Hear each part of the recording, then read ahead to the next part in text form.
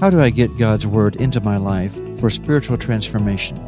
Hi, I'm David Dennis with the Kansas Communities Ministry with the Navigators. Thank you so much for joining us today for this third of 3 podcasts where we are exploring some introductory thoughts about spiritual disciplines. One of the resources we've used is a book by Donald S. Whitney entitled Spiritual Disciplines for the Christian Life. This was published by NavPress back in 2014, and I would strongly recommend this book for you. So on a practical basis, what are some effective ways to get God's Word deeply into my life to allow the Holy Spirit to transform me? There will be several helpful links in the show notes that I referred to during this podcast. Getting God's Word into our life is probably the most important spiritual discipline. There are many others, of course, and we'll probably cover those later on a different podcast. Today we start with a brief review of what we've discussed in the first 2 podcasts.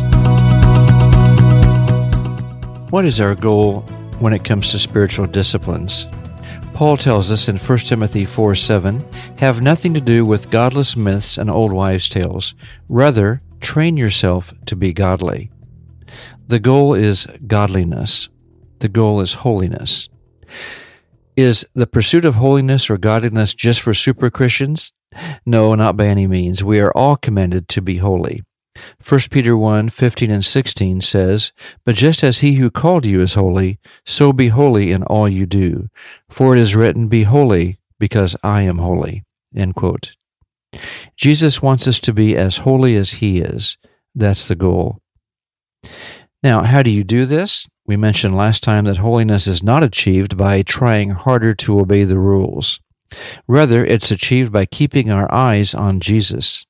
2 Corinthians 3:18 in the NIV says, "And we all, who with unveiled faces contemplate the Lord's glory, are being transformed into his image with ever-increasing glory, which comes from the Lord, who is the Spirit." End quote. We are to keep our eyes on Jesus. As we contemplate the Lord's glory, he transforms us into his image with ever-increasing levels of glory. We also mentioned previously our definition of spiritual disciplines. They are, quote, "biblical practices that promote spiritual growth and becoming more like Jesus." So, why pursue spiritual habits or practices? First of all, God commands it in 1 Timothy 4:7. Secondly, John 15, in the parable about the vine and the branches, it helps us to abide more and more in Christ, and thus helps us gain his perspective on life. In 1 Corinthians 4:2, Paul commands us to be a faithful steward. A faithful steward. That's another reason to pursue spiritual habits or practices. And finally, they are a means to godliness and not an end in themselves. Well, I have to ask myself, do I want to be more like Jesus every day? Or are you and I kind of like St. Augustine, who is quoted as saying, "God, make me good, but not yet." End quote. There's an interesting story about a certain person in Russia. Let me read that to you. This is found in Moody's Anecdotes, page 99. At the village church in Kalanovka, Russia, attendance at Sunday school picked up after the priest started handing out candy to the peasant children. One of the most faithful was a pug-nosed, pugnacious lad who recited his scriptures with proper piety, pocketed his reward, and then fled into the fields to munch on it. The priest took a liking to the boy, persuaded him to attend church school.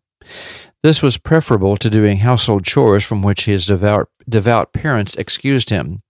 By offering other inducements, the priest managed to teach the boy the 4 Gospels. In fact, he won a special prize for learning all 4 by heart and reciting them nonstop in church. Now, 60 years later, he still likes to recite scriptures, but in a context that would horrify the old priest. You see, the prize pupil who memorized so much of the Bible is Nikita Khrushchev, the former communist czar. As this anecdote illustrates, the why behind memorization is fully as important as the what. The same Nikita Khrushchev who nimbly mouthed God's word when a child later declared God to be non-existent because his cosmonauts had not seen him. Khrushchev memorized the scriptures for the candy, the rewards, the bribes, rather than for the meaning it had for his life. Artificial motivation will produce artificial results, end quote. So it's critical that we keep our eyes on Jesus and remember that the purpose for which we are doing spiritual disciplines is to become godly, to become holy, to become more like Jesus. So, number 2, how do we pursue spiritual habits or practices? We talked about this last time as well. We are to discipline ourselves to place ourselves in the right position to receive God's grace. We want to put ourselves in the right position to receive God's grace. And this reminds us that our part is to put ourselves in a position so that His power can change our heart. Or stated differently, we do 100% our part, putting ourselves in the right position to receive His power, and God does 100% of His part. He does the changing of our hearts as we look to Jesus. Again, this is not talking about salvation and going to heaven when you die. We're talking about sanctification. We do 100% our part, and there is work to be done to put ourselves in a position to receive His power to change. So the Holy Spirit does the work in our lives. John 16:8 reminds us that the Holy Spirit convicts the world of sin, of righteousness, and of judgment. He guides us into all truth. John 16:13, New King James says, "However, when He, the Spirit of truth, has come, He will guide you into all truth, for He will not speak on His own authority, but whatever He hears, He will speak, and He will tell you things to come." End quote. The Holy Spirit convicts us of all truth. He will guide us into truth. John 17:17 says, "Sanctify them by your truth." Jesus is praying to God in His high priestly prayer, "Sanctify them by your truth. Your word is truth." And in Romans 12:2, Paul reminds us, "Don't be conformed to this world, but be transformed by the renewing of your mind, that you may prove what the will of God is, that which is good and acceptable and perfect." So God renews our minds. He transforms us when we look into God's Word. In summary, I would say the Holy Spirit of God takes the Word of God and transforms the people of God. Let me say that again. The Holy Spirit of God takes the Word of God and transforms the people of God. Today we're going to look at some practical aspects of the spiritual discipline of getting God's Word into our lives. A very famous and familiar illustration by the Navigators is the word hand illustration, and I'm going to put links to these in the show notes so you can have access to this directly from the Navigators website.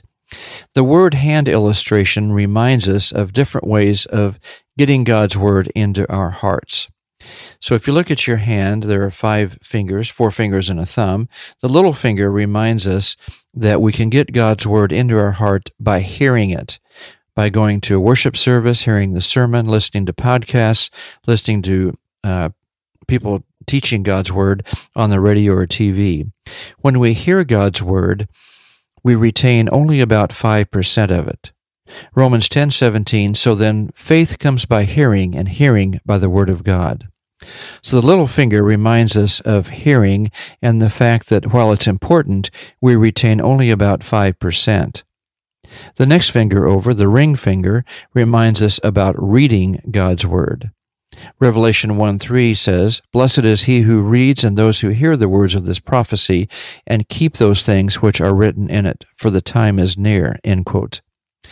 When we read God's Word, we retain more, maybe about 15 to 20% or so.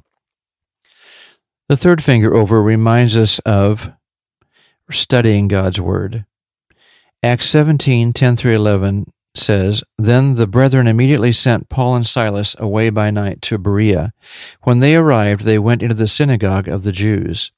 These were more fair-minded than those in Thessalonica, in that they received the word with all readiness and searched the Scriptures daily to find out whether these things were so." End quote. When we study God's Word, we get more of it into our hearts. We retain about 35% or so of something that we study. So again, the little finger reminds us of hearing God's Word, where we retain about 5%. The ring finger reminds us of reading God's Word, where we retain about 15%. The long finger reminds us of studying God's Word. We retain about 35%. And fourthly, the pointer finger reminds us that memorizing is of key importance. Psalm 119:11 says, "Your word I have hidden in my heart, that I might not sin against you." When we hide God's word in our heart, we retain 100% of what we've memorized. That's the pointer finger. So those are all excellent and important: hearing, reading, studying, and memorizing. But if you think about that, you can't pick up anything. You can't pick up really a book or anything just with those four fingers. There's the fifth element of meditating on God's word. Psalm 1 verse 2 says, "But his delight is in the law of the Lord, and in his law he meditates day and night." End quote. The key to getting God's word into our hearts and lives is meditating on Scripture. That's the fifth way. Now, what is meditation? Well, it's not emptying the mind like one might think. It's not just sitting there with a totally open mind. Rather, meditation is like a cow chewing its cud, turning over and over and over in our mind what God is teaching us through His Word. Meditation requires us to slow down, not read things so fast. Ken Bailey used to say, "Don't read the Bible fast, read it slow." So meditation requires us to slow down and take things in more carefully. Meditation is the key to a changed life. Donald Whitney, in his book Spiritual Disciplines for the Christian Life, mentions 8 methods of meditating on God's Word. I'm just going to read through these. I think they're excellent. Number 1, emphasize different words in the text. Emphasize different words in the text. So when you're reading through a passage, you read the same passage, but each time you emphasize a different word, and that helps us to slow down and think, what does that word mean in that passage? Number 2, rewrite the text in your own words. Paraphrase it. That is extremely helpful for me to rewrite it and to really put it through my mind and my heart. What is God really saying through this passage? Number 3, formulate a principle from the text. Answer the question, what was the original author telling the original readers? So formulate a principle from the text. Number 4, how can I apply this principle? How does it relate to a current situation in my life? Be honest with yourself and say, what does this really say to me in my current situation? Because the Holy Spirit knows what's going on in your life and knows that He can apply God's Word to your life today. Number 5, what question is answered by the text, or what problem is solved by the text? Number 6, outline the passage. Maybe there's a list of principles that you can bring out of it. Number 7, set and discover a minimum number of insights from the text. Number 8, what are some cross-references that correlate with this passage? What are some cross-references that correlate with this passage? If you don't know how to find cross-references, an excellent source is blueletterbible.org. Blueletterbible.org. I'll reference that in the show notes. But there is an excellent list of cross-references for each scripture, for each verse in Scripture. Right now I'm doing a Bible study on John chapter 5 with a group of guys, and I've read that chapter numerous times. It's the story about the paralytic being healed by the pool of Bethesda, and that made the Jewish authorities extremely mad that Jesus would heal someone on the Sabbath, the holy day of the week. The passage says that they were out to kill Jesus because He healed someone on the Sabbath. And also it says they were out to kill Him because He made Himself equal with God. He claimed that God was His Father, and that made Him equal with God. So I never thought about this before, but the next part of chapter 5 talks about 4 witnesses that agree with Jesus, that say that Jesus indeed is the promised Messiah. The first witness that Jesus appeals to is John the Baptist. John the Baptist stated that, "Behold, the Lamb of God who takes away the sin of the world," claiming that this Jesus truly is the promised Messiah. The second witness that Jesus refers to is His works, the miracles that He does. He says, "Look at my works, and you will see that they are a witness to my divinity." The third witness that Jesus appeals to is His Father.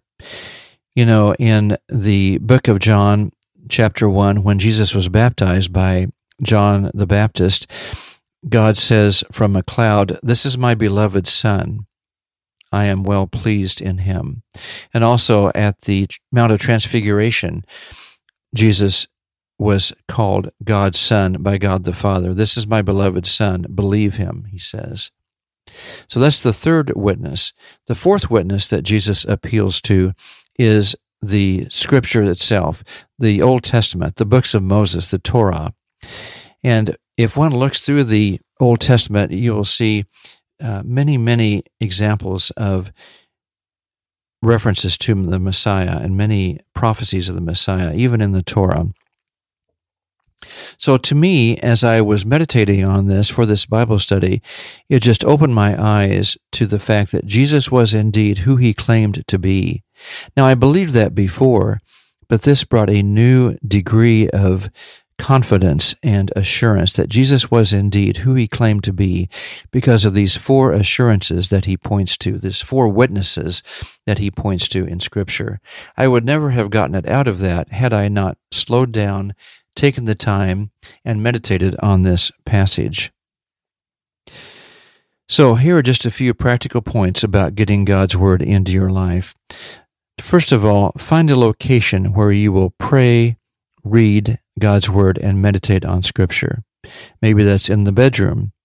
Maybe that's in the living room. Maybe that's in your office. But today, before the end of the day, find a location where you're going to get up tomorrow morning and read and pray and meditate on God's Word. Number 2, find a time.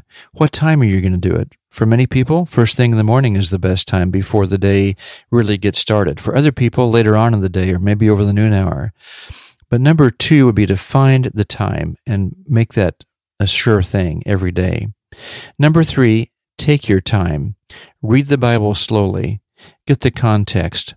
Don't just rush through it. Number 4, find a Bible reading plan that you can use.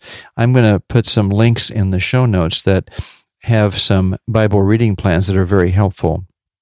And number 5, meditate each time you read the Bible and write down the answers to 3 questions. First question is, what do I learn about God from this passage? The second question is, what do I learn about people from this passage? And the third question is, what do I think God wants me to do in my own life about what I just read? In that example that I just gave you about John chapter 5 and my study on that, these are my thoughts about what I learned about God. First of all, only that God could predict a coming Messiah 1,500 years before he came. That is when Moses lived, about 1500 BC. Only God could predict a coming Messiah 1,500 years before he came. And Jesus is indeed who he said he is. That's what I learned about God. What did I learn about people from that passage? We often can't see the forest for the trees.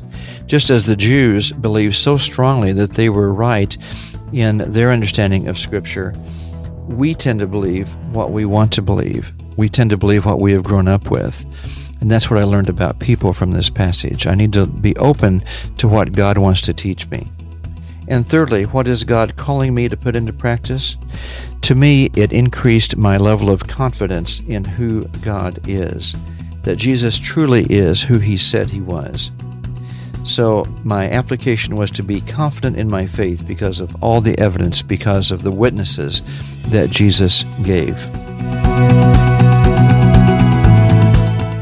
I urge you to decide today where you will read and meditate on God's Word tomorrow. What time will you meet with the Lord? Where will you sit or stand? And what will you read? Is your Bible available for reading tomorrow? Check the show notes for some free Bible reading plans and other helpful information. Join me next time as we learn more about making disciples naturally.